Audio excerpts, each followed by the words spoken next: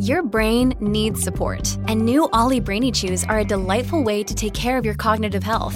Made with scientifically backed ingredients like Thai ginger, L-theanine, and caffeine, Brainy Chews support healthy brain function and help you find your focus, stay chill, or get energized. Be kind to your mind and get these nootropic chews at ollie.com. That's OLLY.com. These statements have not been evaluated by the Food and Drug Administration. This product is not intended to diagnose, treat, cure, or prevent any disease. This episode is brought to you by Shopify. Whether you're selling a little or a lot, Shopify helps you do your thing, however you cha-ching. From the launch your online shop stage, all the way to the we just hit 1 million orders stage. No matter what stage you're in, Shopify's there to help you grow. Sign up for a $1 per month trial period at shopify.com/special offer, all lowercase. That's shopify.com/special offer. Welcome to the New Books Network. Hello, everybody. Welcome back to New Books in Biblical Studies, a podcast channel on the New Books Network. I'm Rob Heaton, and I focus on new and exciting scholarship in New Testament and early Christian studies, which is the orbit of my own PhD. Today, we'll be talking to Eric Vanden Eykel about his new book on the Magi, which we'll get to in a moment. But first, let me introduce our guest for today. Eric Vanden Eykel is Associate Professor of Religious Studies at Ferrum College in Virginia. He received his PhD in Judaism and Christianity from Antiquity from Marquette University in Milwaukee. And he also holds master's degrees from Marquette and the Candler School of Theology at Emory University in Atlanta. Dr. Vanden Eykel's primary area of research is early Christian apocryphal literature, with a special focus on texts and traditions about infancies and childhoods of Jesus and Mary, Jesus' mother. He has previously written, But Their Faces Were All Looking Up, author and reader in the Proto-Evangelium of James, and co-edited Sex, Violence, and Early Christian Texts, which is certainly one way to grab the attention of audiences. In his free time, Eric tells me that he enjoys making beer, running, and woodworking, presumably not all at the same time. But on top of all this, Eric is joining us today from his home in Virginia to discuss the publication of his most recent book, The Magi, with the subtitle, Who They Were, How They've Been Remembered, and Why They Still Fascinate. And it was published with Fortress Press last year in 2022. Eric, it's my pleasure to welcome you back to the New Books Network. Thank you, Rob. It's such a pleasure to be here. And thanks for that introduction. Yeah, absolutely. You tell me you enjoy beer making, so I have to open the discussion with a question about that. What you've been brewing lately, other than this book, and how you got started making your own beer. Yeah, no, I brew pretty much everything. Lately, I've been taking a little bit of a break from it. Brewed maybe a little bit too much during the COVID years. Yeah, my favorite stuff to brew is usually IPAs of some sort. I've done Belgians and brown ales, those sorts of things. And I got started making my own beer because somebody told me that it would save money. And so I was a graduate student and I said, well, I drink a lot of beer. So I decided it would be a good hobby to try. It does not save money though. That's a lie. That's an absolute lie. It does make good beer, but it doesn't save you any money. Either way, a perfect monastic tradition to brew your own beer. That's right.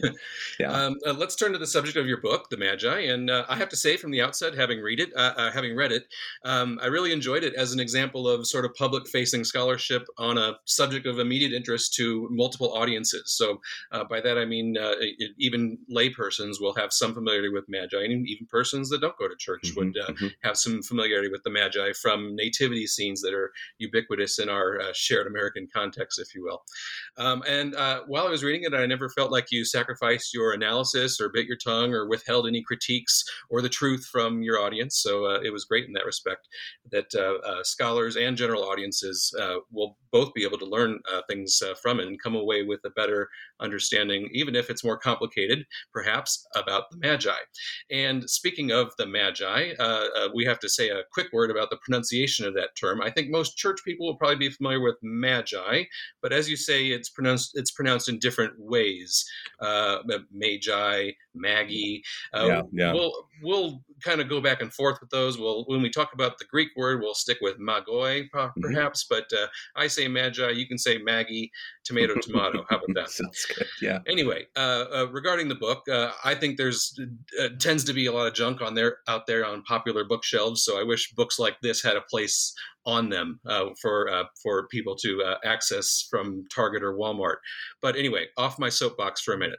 The Magi are fascinating characters, as you establish in this book, but they're limited in the New Testament, at least, to a single chapter of Matthew, 12 verses, as you say. They appear and then they disappear almost without a trace. They fulfill a purpose for the author of Matthew, and basically this invites others to fill in the gaps about them. So before we get into the arguments that you make in your book, I wondered if you would talk us through how you approach this gospel that we know as Matthew as a biblical scholar, from a scholarly perspective. Where do the traditions and the sources that Matthew inherits comes from?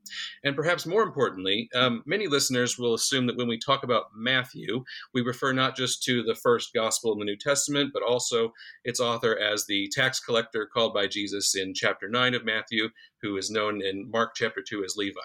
You didn't really get into the scholarship or on the authorship of the gospel too much, other than him writing in Greek, which might say something for those in the know. So I wondered if you wanted to say anything about the authorship of the gospel, his sources, and how that affects your understanding of the Magi story. Sure. Yeah. So broadly speaking, as approaching this text as a biblical scholar, and my own particular type of biblical scholarship, I suppose, my interest is primarily in Matthew as a work of literature, and I think I say at one point in the book, I can't remember the exact words I used, but Matthew as a work of essentially creative fiction, and so, or at the very least, the Magi story is a work of creative fiction. So the traditions and sources Matthew is inheriting, there is this kind of question that I have that I didn't really get into too much in the book, but this question of where does the Magi story come from? And, there are some who have argued that Matthew is drawing from another tradition, maybe an oral tradition or something that he saw written down. The story as we have it is a thoroughly Matthean story. And so it really just makes sense within Matthew's gospel. For my purposes in this book, it doesn't really matter where it came from. It matters, how it exists in that text, in the text of Matthew's gospel, and kind of what mileage is he getting out of it.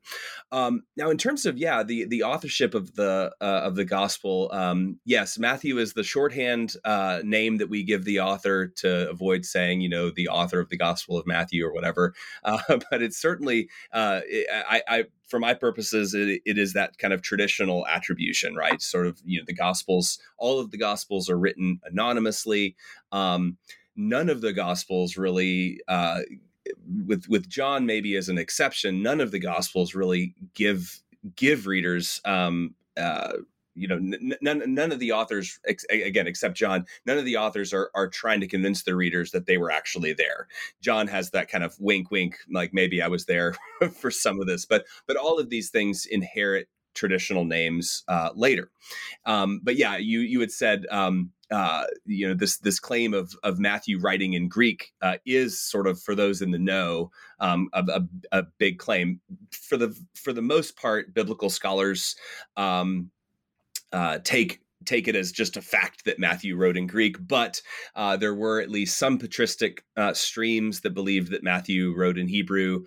There is one author that I know of a Magi book who claims that Matthew is writing in Hebrew. He's relying on very, very idiosyncratic use of old sources and doesn't really do a very good job with them. But I dedicate an entire footnote to how nonsensical that claim is. But yes, so in terms of the author, we don't really know who the author of Matthew was. We know that he was writing in Greek.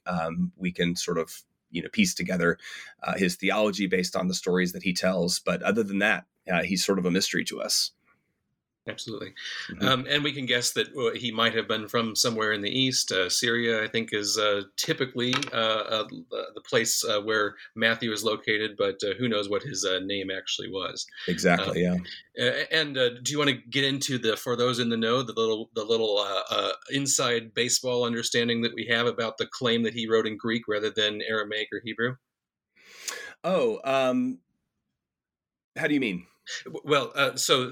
There's a pretty common patristic claim or myth that Matthew is written in Aramaic and then later translated into Greek. And even though that seems pretty popular in early patristic texts, it doesn't seem to be reflected, because we know that one of the major sources for Matthew, of course, is Mark.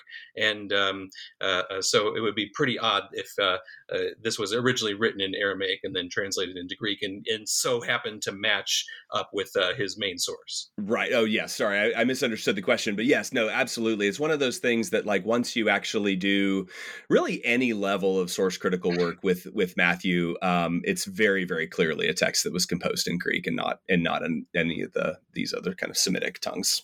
But when we deal with the sources, that there is no a previous source that we have written down for the Magi story, which is the what we're focusing on here today. So I do want to ask you, since you say that you approach the Gospel of Matthew, or at least this story within it, as a creative fiction of sorts, what motivates you personally to pursue this kind of study into biblical texts, like you have shown so fabulously in the Magi? Yeah, thanks. No, I think what motivates me personally, I mean, obviously it's fame and fortune, right? No, what motivates me personally, I think, I've always kind of enjoyed reading. I've always enjoyed literature and questions of, plot, characterizations, and like the world of the story. And those sorts of things have always just fascinated me, biblical and otherwise, trying to sort of get into stories and figure out what's going on. But then for whatever reason, when I was in graduate school, one of the things that I really gravitated towards was reception history, and just sort of seeing, what people have done with various biblical texts. And I think that's what kind of pushed me towards study of the Apocrypha, which these are, people reading biblical and other texts and then kind of, adapting them and changing them and adding to them and subtracting from them.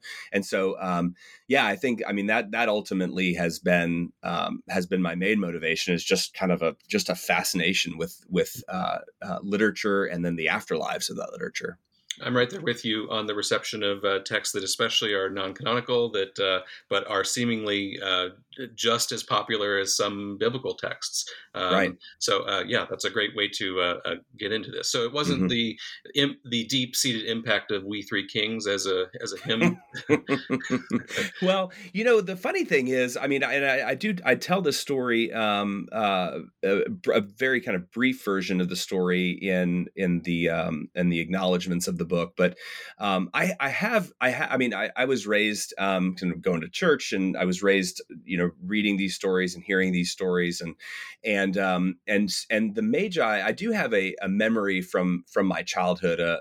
One of my favorite uncles made a gift for my mother, my grandmother, these blue glass vases that have the Magi etched into the side of them. I still have my mother's, or my mother still has hers rather, and I sort of still enjoy seeing it at Christmas time. But I do remember kind of, even as a child, being kind of fascinated by these characters. And of course, on the vase, there's three of them. In Matthew, there's just sort of an unnamed number, three gifts, but not necessarily three Magi. And but yeah, I think from an early age, it was a story that kind of captivated me and kind of made me think, sort of a story that's cloaked in mystery and kind of raises a lot of questions. And, in the research for this book, as we'll talk about, one of the things that's kind of notable, I guess, is that I certainly wasn't the only one who was fascinated by the story. It's been for 2,000 years. It's just like, keeps people up at night. Absolutely. So, as you mentioned, your previous work is on sort of reception history of apocryphal texts, and I was aware of your previous work actually on the Proto-Evangelium of James, one of the more famous of the non-canonical texts, in that it contains sort of the basis for the doctrine of Mary's Immaculate Conception and the Catholic reverence for her. Other traditions, of course, revere her as well. We call it the Proto-Evangelium, but it might as well be a prequel to the familiar gospel stories. I would advocate for calling them prequels instead, but I don't know if that's going to catch on. And it was apparently quite popular throughout early Christian history. So did the Magi stem from this previous work of yours on the Proto-Evangelium? Yes, absolutely, it did. So the Proto-Evangelium, and this is a sort of Magi. I say Proto-Evangelium, but the Proto-Evangelium is for your listeners, is a collection of stories about primarily the childhood of Mary, and so Jesus's birth occurs at the end of it, but it's very much a kind of the focus of it is on Mary, and then when Jesus appears, you get kind of a interesting combination of the infancy stories of Matthew and Luke. And so, the author's trying to kind of, combine them and harmonize them. And I actually do think that this author is writing with the aim of having this text be a sort of proto gospel. I really enjoy that language of prequel or reboot is what I call it in my book on it. But so the Magi do appear in the Proto-Evangelium. They appear towards the end, and the idea for this book actually very much came out of not my research for on that text, which was my dissertation, but it came out of a conversation with one of my dissertation board members who said, why did you not talk about the Magi story? It's getting kind of some interesting changes in the Magi story occurs kind of toward the end. And, and really my answer was like, it wasn't really useful for my argument. But also I sort of like needed to be done with my dissertation, and I didn't want to do the entirety of it, the entirety of the text, and sort of like leave some things toward the end kind of out. And so anyway, I sort of like punted and was like, well, I didn't really address that episode so much, but I would love to do something on it, maybe even a whole book on the reception history of the Magi. Now that was in 2014 when I had that conversation, so it did take. It took the better part of almost a decade rather from.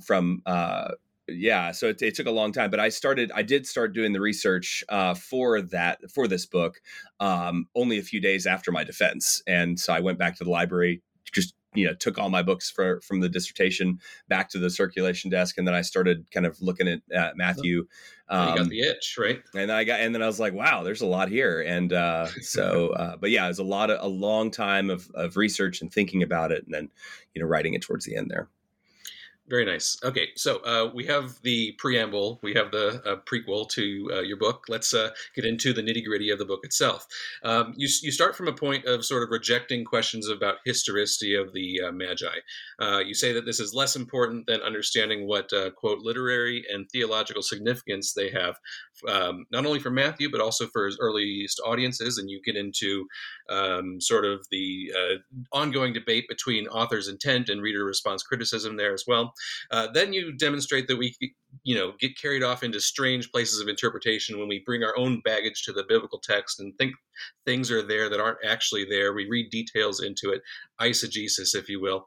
And you suggest that we learn to read with first century baggage. So I should ask, what baggage should we carry into it? What should readers know about the first century context of the gospel and the political situation of the Roman territory of Judea, and in order to understand this story of the Magi?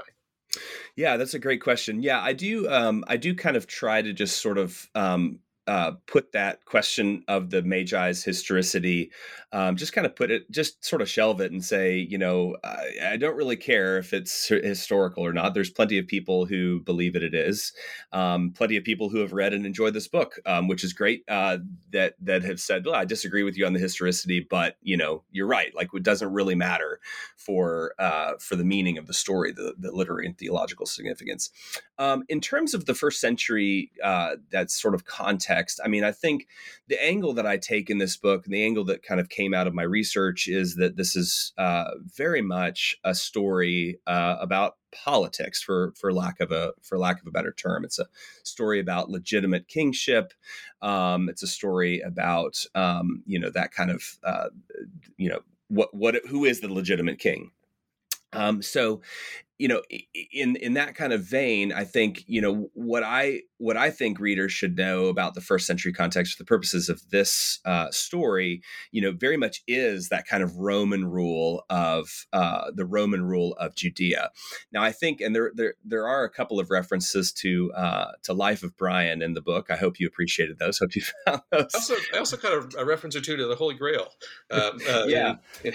So, No, there's it's fun to kind of I was thankful that Fortress allowed those to stay in. It's a little seasoning here and there for those who know, but I imagined, as I kind of imagined the kind of attitude towards the Romans in first century Judea, I think a lot about how did first century Judeans feel about the Romans? Well, I mean, that really depends on who you ask in first century Judea.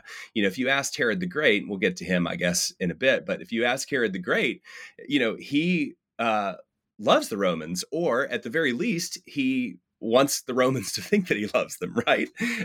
But if you asked, just a person on the street, like, what did you think? What do you think about the Romans? I honestly think it probably would have differed from person to person, right? Like, what have the Romans ever done for us? Well, the aqueduct, medicine, all those, like the olive oil or whatever, like all of these sorts of things. So the political situation in first century Judea, I suppose, is just sort of complicated, right? And so how do they feel about the Romans? Well, it does depend on who you ask. It depends on when you're asking them too. If you're asking the start of the first century.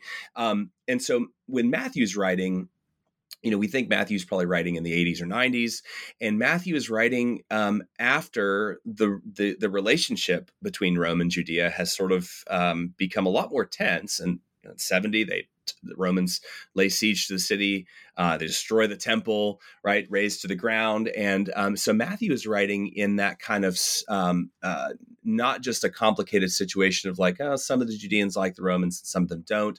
Matthew is really writing in a situation where the relationship has very much soured, right? And the Romans are kind of exerting a lot more kind of dominance, and so Matthew is writing in that context, but then he is writing about events in his kind of story world that are happening, 80, 90 years earlier. And so he's kind of retrojecting that very tense kind of powder keg context back onto the start of the first century.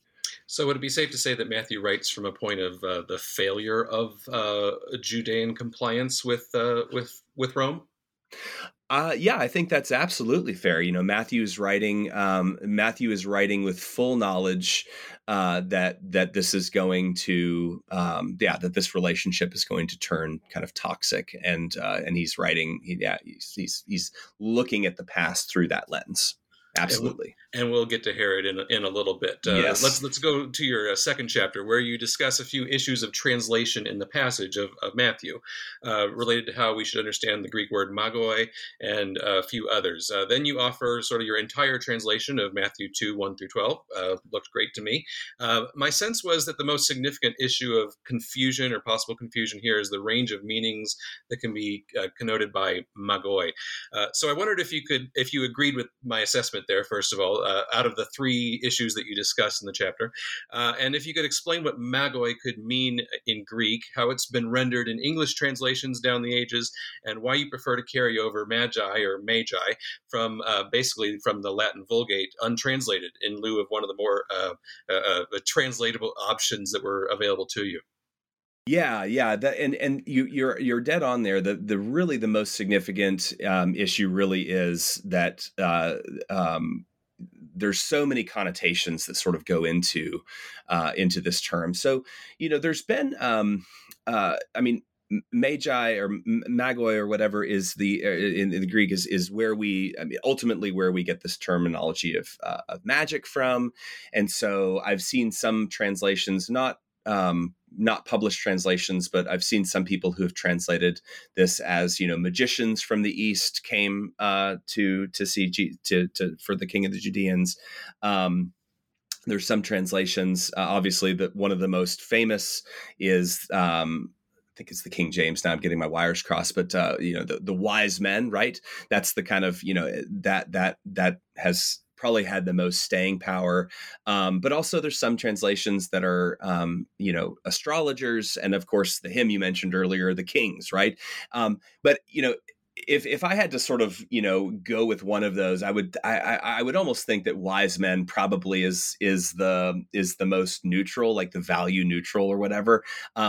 Interestingly, though, the kind of the astrologer angle is fascinating, because there's obviously this star that they're following, right? But in other ancient literature about about Magi, just sort of more broadly, one of the things they seem like almost like not interested in at all is stars. Like they're really, really interested in dreams. They're really, really interested in kings and other kind of signs, but they aren't really known as astrologers, first and foremost, and they certainly aren't kings. But anyway, what could this mean in Greek? It certainly could mean magicians. It could mean sorcerer. It sort of implies like advisory figures, those sorts of things. So you could say like Magi could mean advisors or something like that.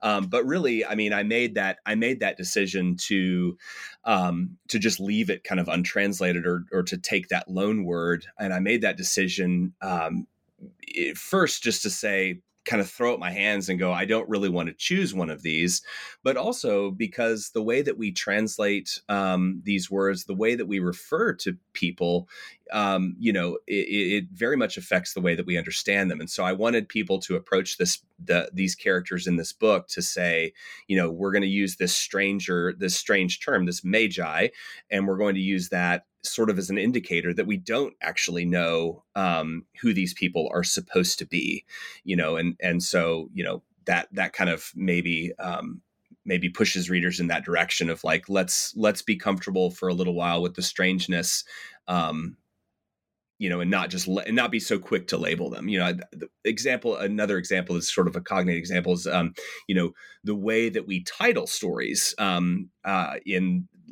I'm thinking specifically of Luke's parable, which is traditionally called the prodigal son, right? And so that's a great example, right? When you ask people to sort of like, well, what is this story about? It's about the son who goes away and he comes back and whatever, but like that's not really the point of it in Luke. Like the point of it in Luke is like it's more accurate to call it like the parable of the father and his two sons, because it's as much about the older brother as it is about the younger son. But the way that we label that affects the way that we understand it. Very good. And I think you make the point fairly well that the Magi, whatever we want to call them or however we translate the word magoi, they're people who have some interest in powerful people, right? They exist in the orbit of perhaps kings or rulers, and they're seeking out others that are kind of in their own orbit. Absolutely, yeah. I think you put it very well when you talked about the range of translations and why you go with Magi alone over magical people or sorcerers or diviners or whatever else it could possibly mean. But the passage, the 12 verses in Matthew are, they're more than about this one Greek word, magoi. So I wondered if there are any common misconceptions when it comes to translating the passage or understanding the passage from a popular or academic level. If there are any common misconceptions that you encountered while you were undergoing this work.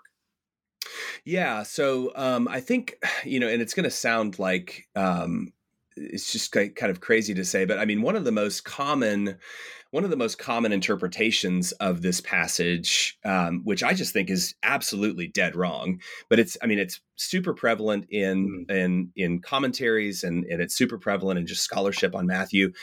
This common, in my view, misconception that Matthew's story of the Magi is a story about Gentiles coming to see Jesus, and again, anyone who's familiar with scholarship on Matthew is going to maybe be a little bit surprised that I say that, but I think that's absolutely dead wrong. I think that Matthew is telling a far more interesting story. Like, are the Magi in Matthew's story Gentiles? Yes. Probably so. Matthew probably imagines them as Gentiles, although not necessarily like all, it's not necessarily the case that all Magi in the ancient world are Gentiles. There's examples that I cite in the book of like Jewish Magi. But I think that is a huge misconception. And I think that it comes from failing to appreciate just how loaded the terminology of Magi or Magoi actually is. So here's an example. So like, the way that Matthew labels these characters means that he's so much more interested in them than just they're Gentiles.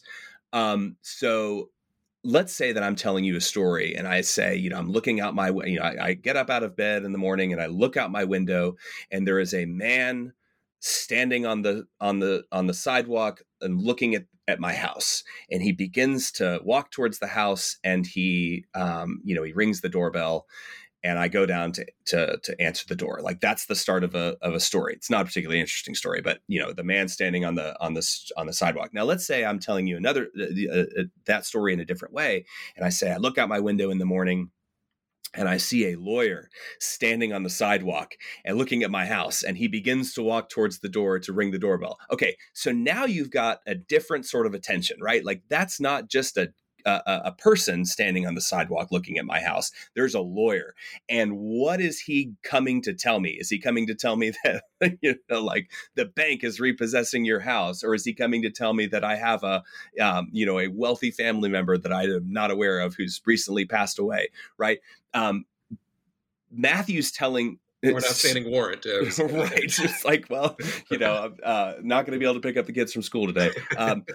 So Matthew, but between those two stories, Matthew's telling the second story. He's not telling the first story. But biblical scholars have erred on the side of assuming that Matthew's telling the first story, right? Oh, the Magi come to Judea to see the newborn, the one born king of the Judeans. Matthew's point here is that the Magi are Gentiles. No, Matthew's point is not that the Magi are Gentiles. Matthew's point is that the Magi are Magi. So what is that supposed to mean, right? Yeah, that's a great comparison, food for thought on why Matthew is telling the story.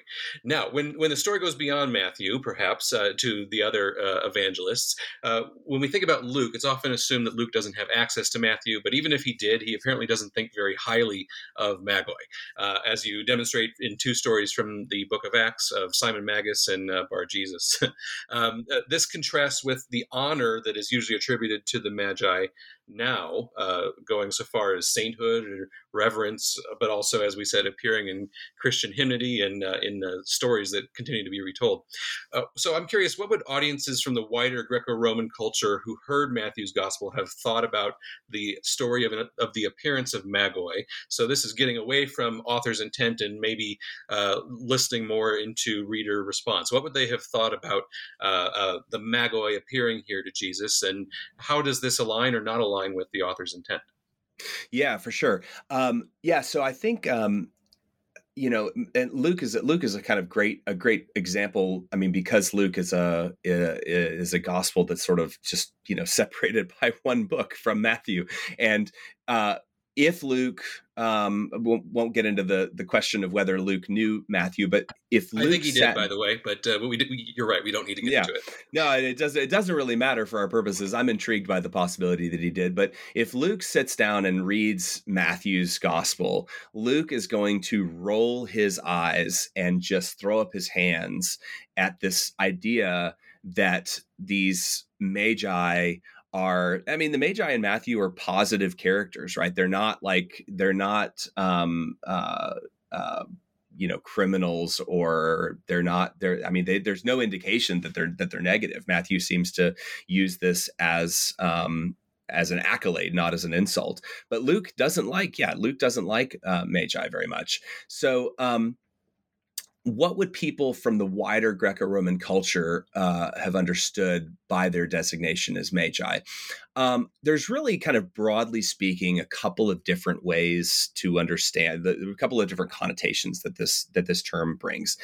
There's plenty of Magi who are spoken of in Greek literature. Herodotus is among the most kind of prominent in that canon, but that talks about Magi. And here, Magi are these sort of religious professionals. They are highly trained. They are powerful. They are persuasive. progressive, they're influential, all of these things. And so there's plenty of people in this kind of Greco-Roman culture who would see Magi and they would think, "Ooh, Magi, that's serious business, right?" Just sort of they would see that as not necessarily a compliment, but a sort of just a designation, right? Somebody who's highly trained, somebody who is respectable, perhaps. But there's also then a sense there's some who are looking at Magi, and Magi are sort of hucksters or swindlers, or sort of the like a street performer or something like this. And that seems to be kind of how Luke. Luke has these two people, Simon Magus and Bar Jesus, and Simon Magus is a sort of former Magus, or he was a Magus at some point. But Luke portrays him as somebody who's interested mostly in like magic tricks and buying the power of the Holy Spirit and all of this. But he's not a respectable character. And Bar Jesus is also sort of just not, he's trying to get in Paul's way of spreading the gospel. And so, yeah, what would people have heard? I mean, like any word that carries connotations, it really depends on who's doing the reading. Just like my example of the lawyer, right? How you feel about lawyers depends on which lawyers you're talking to, and if you've done something wrong or whatever. So I think people reading Matthew, I think they would have run the gamut in terms of how they understood these people. Right. So one person's junk is another person's treasure. One person's slime ball is another person's, perfectly laudable religious professional, right? That's right. Yeah. Okay. Yeah. So let's move on. In your next chapter, your fourth chapter, you rewind the narrative back from Matthew 2 to Matthew 1, one of the, as we say, the driest chapters of the New Testament. Matthew's genealogy for Jesus back to Abraham via King David, who would seem to be the star of the show there. But you discuss the genealogy to unlock the role of the Magi, who you say emphasize the political message of the genealogy. I was already with you by this point while I was reading in your analysis of the Magi, but the idea that the Magi convey the legitimate king of Israel by birth, one born king of the Judeans, rather than by selection of the Roman Senate, as Herod the Great was, I thought that was really on point. So what kind of critiques did Judeans, and perhaps even other people as well, have of Herod the Great that would align with Matthew's perspective, his critique of this one who was selected as king of the Judeans rather than born king of the Judeans? Yeah. And then, that's another one of those, I feel like this a little bit of a cop out just to say it depends on who you ask, but it really does depend on who you ask in terms of like, how are people kind of understanding Herod. Josephus obviously is one of our best sources for understanding kind of first century Judean perspectives on things. He sort of in some places seems to praise Herod. I mean, Herod is known really as a builder, right? So that's one of the things that he's remembered for, and the ruins of his building projects are all over the place still. And so, if you ask somebody who is, let's say, living in Jerusalem, where Herod, expands the temple and makes it, even more beautiful than it was before, that person might be inclined to say, well, Herod's, he's done some good stuff, right? I mean, he's made the temple pretty, all this kind of stuff. But I mean, Herod also is somebody whose top priority was cozying up to the Romans.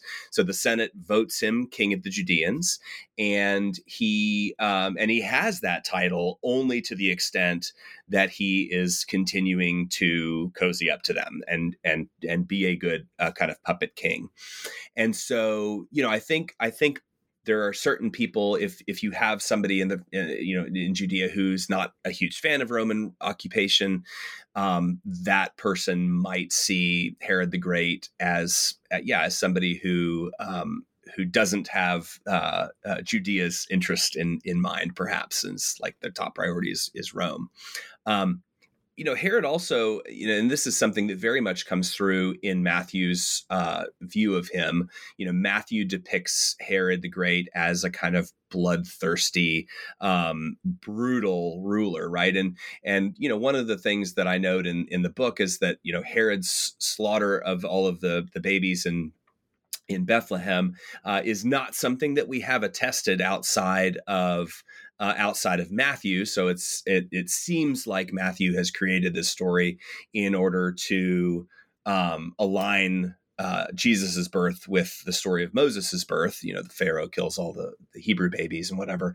But that perspective of Herod as this brutal ruler in Matthew is very much echoed in what we know about Herod. As somebody who has members of his family, his wife, executed, and out of sort of fear. So that's those two kind of portraits do very much align. Yeah. Or they echo each other, at least. Very nice. So I feel like I've read before in sort of the secondary literature that if we have even minor traces of Herodian propaganda, that he would have been portraying himself as sort of a new Solomon, someone who builds in the way that Solomon does. I think we only really have traces of that. But obviously, if you are one who thinks favorably of Herod, you might portray him in that sort of light rather than the brutal murderer who kills members of his own family and just to preserve his power, right? I don't always read from the books that I feature on the podcast, but I do want to read a passage from your page 80 or 85 because I thought it was particularly good. You say, for Matthew, Herod is an illegitimate ruler, not an anointed king.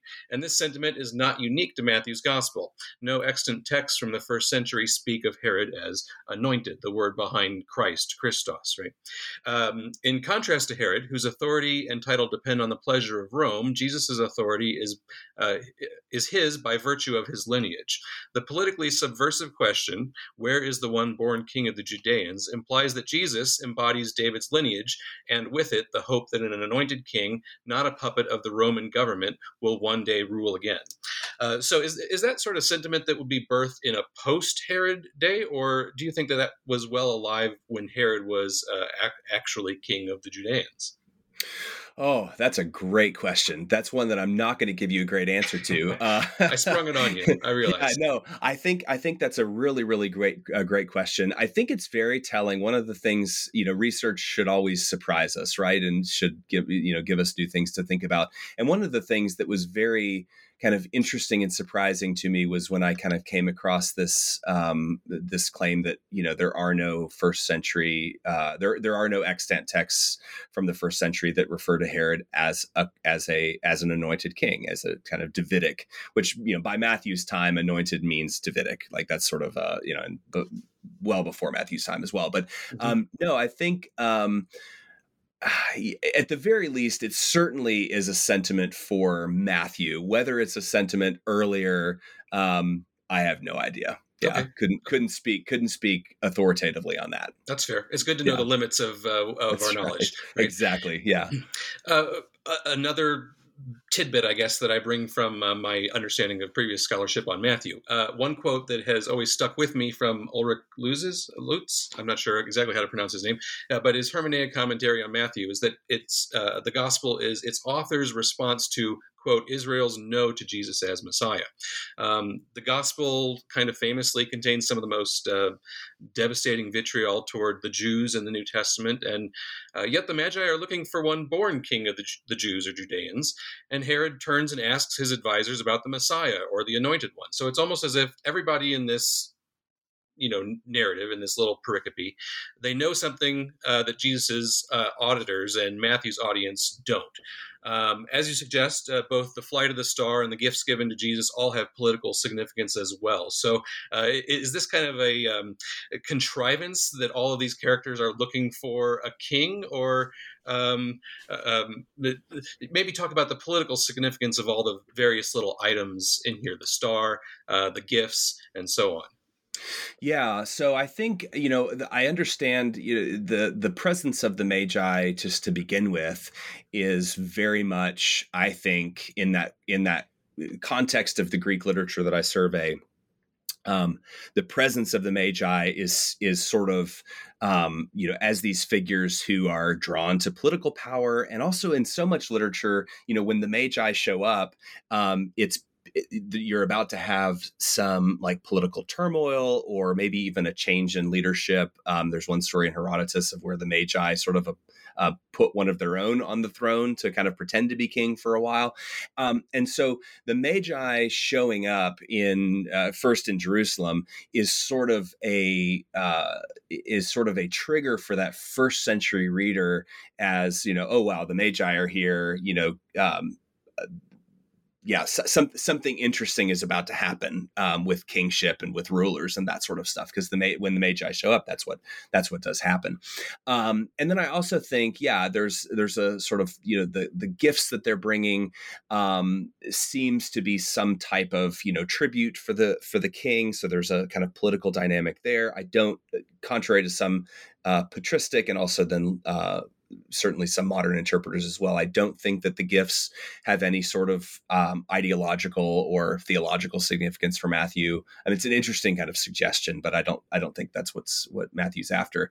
And then the star also, I make the point, the star is a Roman propaganda symbol, the Julian star, the star of Caesar, which signifies Caesar's divinity, and also the star is also well known in biblical texts as in Isaiah, the taunt against the king of Babylon, your star has fallen, that sort of stuff. So I think all of these things combined, very much paints the entire thing as a kind of a political story about, the Magi are here to identify the real king. If there's any one takeaway that I have from your discussion of the Magi in this book, it's that the political significance of the event in all of the little details as well. Yeah. Okay, let's turn to where it gets even more interesting, I think, because in chapters 5 and 6, you consider all the additions to the Magi story in later centuries, and I found this really interesting because I feel like I usually have a pretty good grasp on Christian Apocrypha and patristic commentary, but I hadn't heard of the Syriac revelation of the Magi, where Jesus himself literally becomes the star, and the Magi are said to be from sort of a magical mushroom kingdom of sorts. Right. All that's very interesting. So you talk about that if you want. But in one of the patristic texts that you examine as well, the star is not a star, but rather an angel who just takes on the appearance of a star. So there's a lot of interesting later developments of this story. You discuss 4 apocryphal Magi narratives, and I think 6 patristic commentaries on the story, where the details all become sort of increasingly embellished and implausible. Can you kind of chart this trajectory for us down the centuries and tell us about the most significant alterations or additions to these post-biblically? Yeah. And also, I might also say, like, what does this overall gap-filling tendency say about the staying power of the Magi? Yeah, for sure. Yeah. So I think, one of I maybe start with the staying power, and sure, because I think that the story itself is sort of delightfully indeterminate, right? There's sort of there's so many unanswered questions that Matthew just tells this story that's so short, and then there's all these. I think about reading to my kids, and they always have these questions: why is this? Why is this? Who is that? What is that? And so so I think there are a lot of gaps to be filled in the story, and I think that kind of does kind of lead to some creativity in apocryphal texts, and also then patristic literature as well. But then there's sort of this snowball effect of the apocrypha build on each other, and the patristics are kind of building on each other and whatever. And so then the Magi become this. I mean, they just become this kind of force of nature that kind of takes on a mind of the story kind of takes on a mind of its own. It takes on its own life. So let's see, in terms of a trajectory and kind of charting these changes that happen. I mean, I think one of the big, it's all really in the details and these questions that Matthew's story prompts. So the question in Apocrypha of the nature of the star. And so, in the Proto-Evangelium, for example, the brightness of the star is emphasized. And another, and then as you noted in the Revelation of the Magi, the identity of the star as this shape-shifting Jesus, right? The star is Jesus himself, who speaks to the Magi, who goes, to where they live, which is another big gap in the text, right? Where do the Magi in Matthew come from? They come from the east. Well, great. So do I, right? I'm in Virginia. Like, I'm technically from the east. So like, that's not helpful. If somebody asks, where are you from? The east. Like, what does that mean? And so like, and it does mean something in that kind of first century context, Persia, so that land over there that's very exotic or whatever. But where exactly do they come from, and who exactly are they? Right. And that's that question of like, who are they supposed to be? And so in these apocryphal texts, you have, these are the types of details that these authors unpack, and then they sort of elaborate on. And so, the Magi are from a specific place in the Revelation of the Magi. You call it the Mushroom Kingdom. I love that. The land of Sheer, right at the edge of the world. And that's where they come from. And they sort of are, they are given that backstory. What is the star? Well, it's, Jesus, it's an angel, it's just a star, something like that, or whatever. And so, the Apocrypha kind of build on each other by sort of filling in these details and providing the kind of backstories.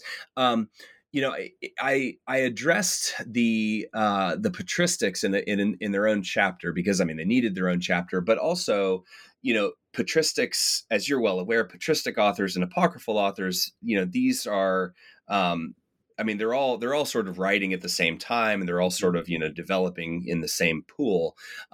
It's not to say necessarily that the patristic authors are reading apocryphal literature, although some of them are.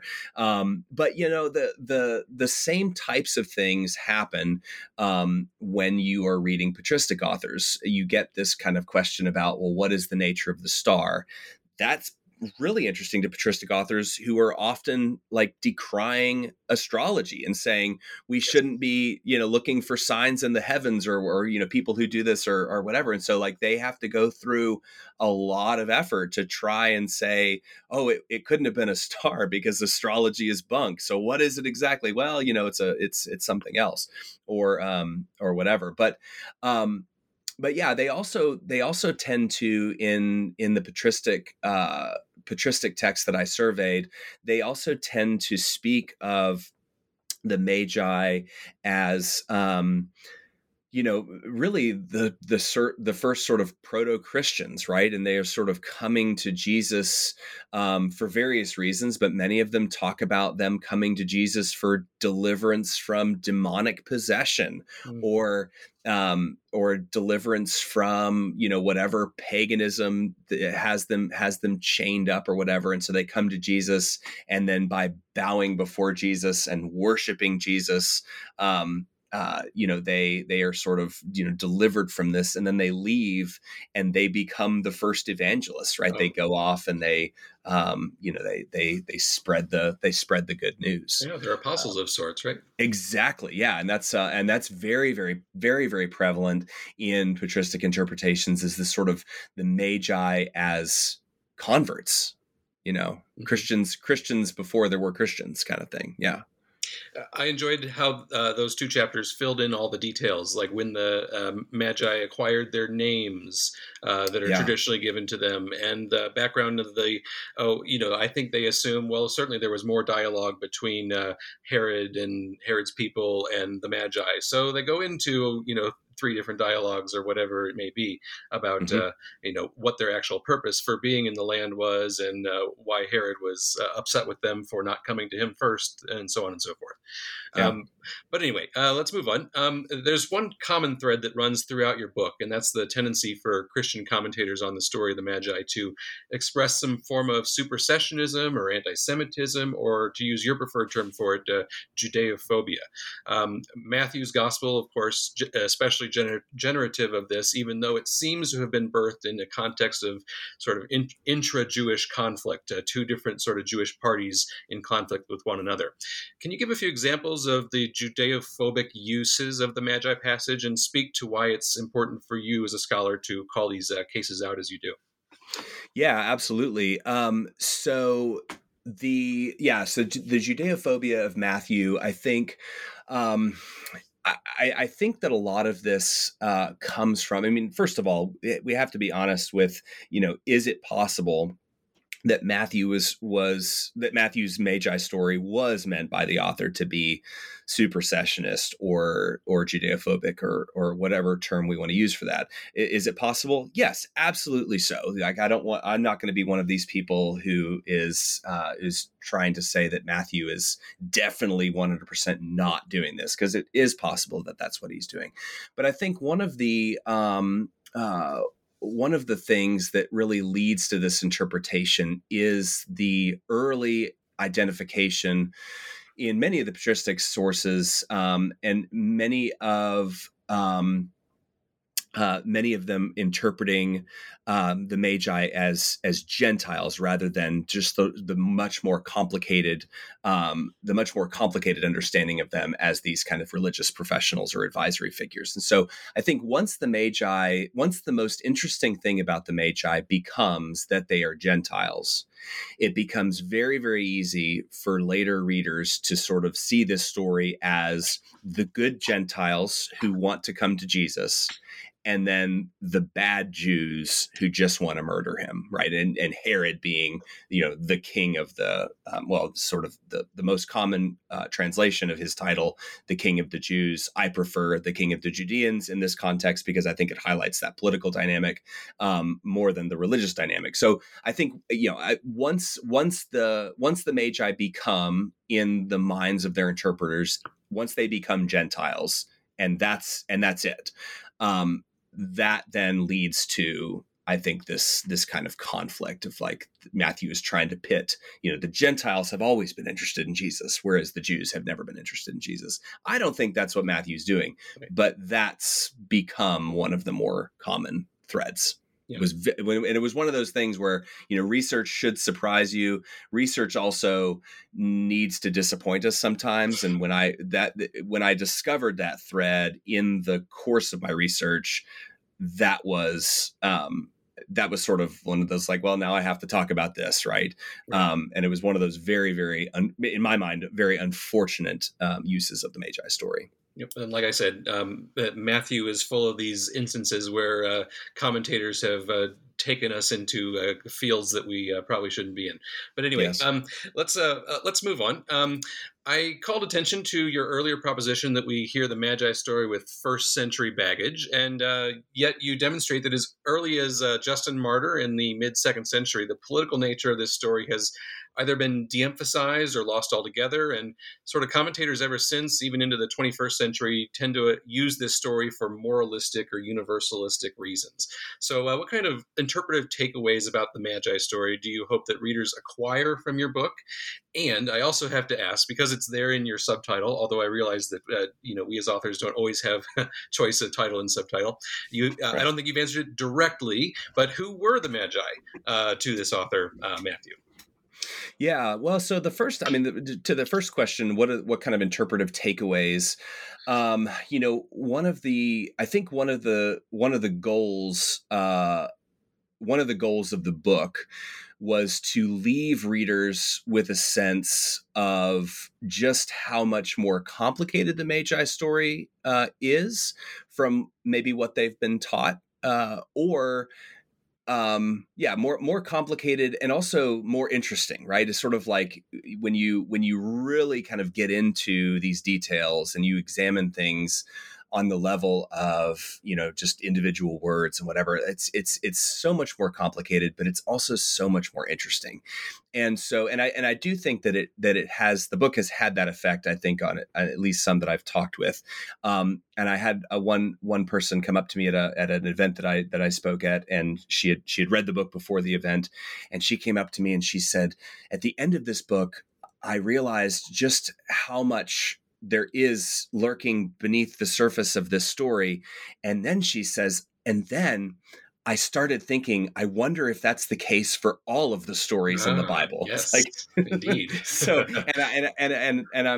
we're both sort of laughing, not because it's a silly question, but because like that's the dream, right? Like that's the best realization you can come to is, wow, all of these stories are so much more complicated and so much more interesting when you look at them in that kind of like what's going into this. So you could do a book like this with lots and lots and lots of stories, right? But I guess in terms of interpretive takeaway, yes, the Magi story is so much more interesting when you look at it in that context. But then also the bigger takeaway is, the entirety of the New Testament becomes more interesting when you look at it in that kind of way of saying what's lurking beneath. So yeah, who were the Magi to the author of Matthew? Oh goodness. I mean, yeah, it's in the subtitle. Who were they? And I think, ultimately, I think that Matthew does see them kind of in that light of people who, they're not crowning Jesus, but their presence legitimates Jesus's kingship.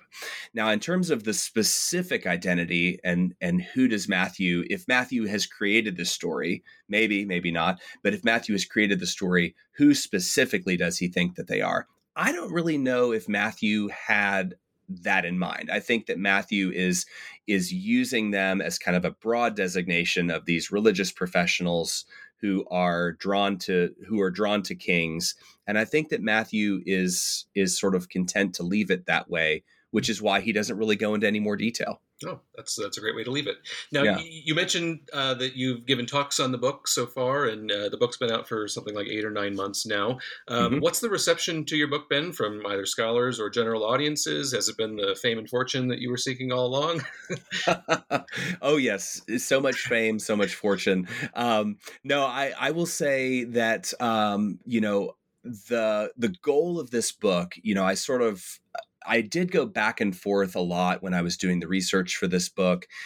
Is this going to be, a monograph with half the pages filled with footnotes and that sort of thing, or is it going to be a more popular kind of trade book? And really, at the end of the day, my goal was to try to do both and to say, I want a book that my friends and colleagues can pick up on their way back from the Society of Biblical Literature meeting, say, I'm going to read this book on the plane, something that we nerds do, right? At the end of a conference, an academic conference, we buy a book to read on the plane. I've done it once or twice myself, yes. Right. But, that like the goal was, I want this to be a book that scholars can read, that they can see as a book that they can learn something from. They can see it as a book that doesn't sacrifice any kind of scholarly integrity. But also, I want this book to be one that your mom can read, that my mom can read, or whatever. And I think so far, the reception of the book has been that it does both of those things. I've had plenty of biblical scholars and scholars of early Christianity who have reached out and said, this is a book that I'm gonna use in class, and this is a book that I'm going to also buy for my mom for Christmas, which is amazing. Like that's the dream, is to have that so that it's accessible to a broader audience, but also useful to a specialized audience. And so the feedback that I've gotten so far is that both crowds are enjoying it, which is amazing. That's a great feeling. Absolutely, it's a tightrope that we walk, and I think you did it very well. It's a book that's useful in many different contexts, from a classroom to, as you say, a gift for mom. Thank you so much. I appreciate that. Now, let's turn to a question that I came up with basically on my own because of my own interests related to the Gospel of Matthew and the dating of the life of the historical Jesus. So, you suggest that Matthew's Magi story comes basically from his own active imagination. If he inherits parts of the story, he has certainly worked with it in a Matthean way, as you put it. You say that the slaughter of the innocents is probably a Matthean creation as well, and that there, of course, are elements of the story, the star, that appear entirely divergent from scientific understanding of how stars actually behave, right? So if Matthew is trying to convey this political message about the identity of Jesus through some verisimilitude about historical data with Herod the Great, do you sense at all that Herod is just a perfect literary foil for Jesus, and that's why he uses him in this way? And if so, do you consider the contemporaneity of these two historical people as likely or unlikely? And I should say I ask this because many scholars still tend to date Jesus' birth with respect to the lifespan of Herod, so before he dies in 4 BCE, right? Primarily on the basis of the Gospel of Matthew. And I'm just usually not convinced that this is warranted at all, given the innovative tendencies of this author. Yeah, no, it's actually an interesting. It's a great question, and the question of their contemporary, hold on, let me back up. It's interesting to me what you just said, because we so often we teach our students, and we do it. We in our scholarship we emphasize that these texts are not really all that interested in what actually happened. They're not all that precise when it comes to they're more interested in telling a story. They're making things up, they're moving things around, they're doing all of this kind of work. But then it is kind of funny that everyone's like, but Matthew says that Herod was still alive when Jesus is born. Right. Therefore, we have to readjust, the dating of Jesus's birth. And it's like, well, why? Yeah. Why do we assume there that Matthew's like, absolutely? Well, Matthew says Herod was still alive, so therefore Jesus must have been born early. And Luke agrees with it too, right? Right. Well, and so it's like, well, but at the end of the day, we have no idea. We know when Herod dies, we have no idea when Jesus is born. And, we sort of like, we have a guess within like a decade or so, but even then we just don't have any idea. So does Herod serve as a perfect literary foil for Jesus? I mean, in many ways, yes. I think that Herod is, I think that there's kind of, a conflict that Matthew is talking about. Is certainly not like the dominant theme in the gospel, but there is that sort of conflict with Rome that occurs, and we already talked about. But I think Herod is sort of a perfect literary foil because of his allegiance to Rome, and so that kind of, I think, Matthew brings him in. In order to highlight that tension from the beginning, and Herod is, Herod's title being, the king of the Judeans, and then Jesus's cross at the end of the gospel, when he's crucified by the Romans, has the title, the king of the Judeans. It's the only time that title, kind of appears. And so I think Herod serves as a very convenient way to sort of start that story of tension with Rome, sort of the puppet king of the Romans, and then here's what happens to the king of the Judeans at the hands of the Romans. And Jesus, of course, is the one leading a usurper kingdom, the kingdom of God, that will supersede the kingdom of Rome eventually, right? Right, exactly. So you said that 8 years went into this book before it was published, and we tried to cover it all in an hour, but I'm perfectly aware that that's not really possible. So I'm curious if there's anything that you'd like to leave us with, anything surprising that you encountered in your research or your writing for this book, anything that you didn't expect to find but came out as in the course of writing the book. Yeah, I think the most surprising thing, something that I've already mentioned, the book. Well, I mean, really the two things that were most surprising in the research.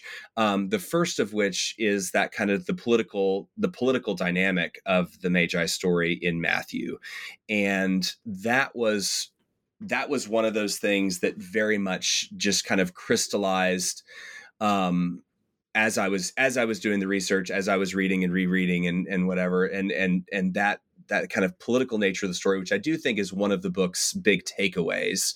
That was a surprise, but a kind of welcome surprise, right? I needed to kind of discover, like, well, what is the contribution going to be? And I think that was very much a nice surprise to come across. The unpleasant surprise, which I've already mentioned, is that Judeophobic thread that runs throughout the history of this interpretation, or the history of interpretation of this passage, and that thread is one of the surprises that I kind of found or realized was there relatively late, before I started writing the book, but also just relatively late. And I think part of that was due to a project that I'm working on right now with Meredith Warren and Sarah Rollins. It's an edited volume called Judeophobia in the New Testament, published by Erdman's at some point. And that book, working on that book with those two scholars, has really affected, I think, what I see in texts and what I see in commentary on those texts. And so that was one of those things that after I started going back through the texts that I'd researched and the traditions that I'd researched, and I started seeing that with more and more clarity, to say, okay, so there is this political dynamic, and then there's also this very, very unfortunate reception of this text that has had just disastrous consequences. And I'd like to think that I would have seen that if I hadn't been working on this book with Meredith and Sarah, but also I know that the types of things we work on very much affect the way that we see other things. And so that was a surprise, I think, that was due to that interpretive lens that I've been sharpening by working on that project. Okay, wonderful. Well, I think both of those come across perfectly well for readers, both the political undertones of the Magi story and also the Judeophobic history of reception in early Christianity. I did want to ask what you were working on next, but you sort of answered that already. So I'll ask a different question. Are you done with the Magi? Have you said everything that you want to about the Magi? No, I have not said everything that I want to about the Magi. I think I've got a few. I mean, I'm sort of Magi'd out for the moment and want to just allow the book to do its thing for a year or so. But no, I have a few ideas. One of the things that was originally going to go into this book that didn't make it in for a number of reasons was an entire chapter on Magi iconography. And so the way that Magi appear in early Christian funerary art and those sorts of things. And that is something that I'm very much thinking about and trying to kind of figure out some interesting things to say. Why in the world are Magi?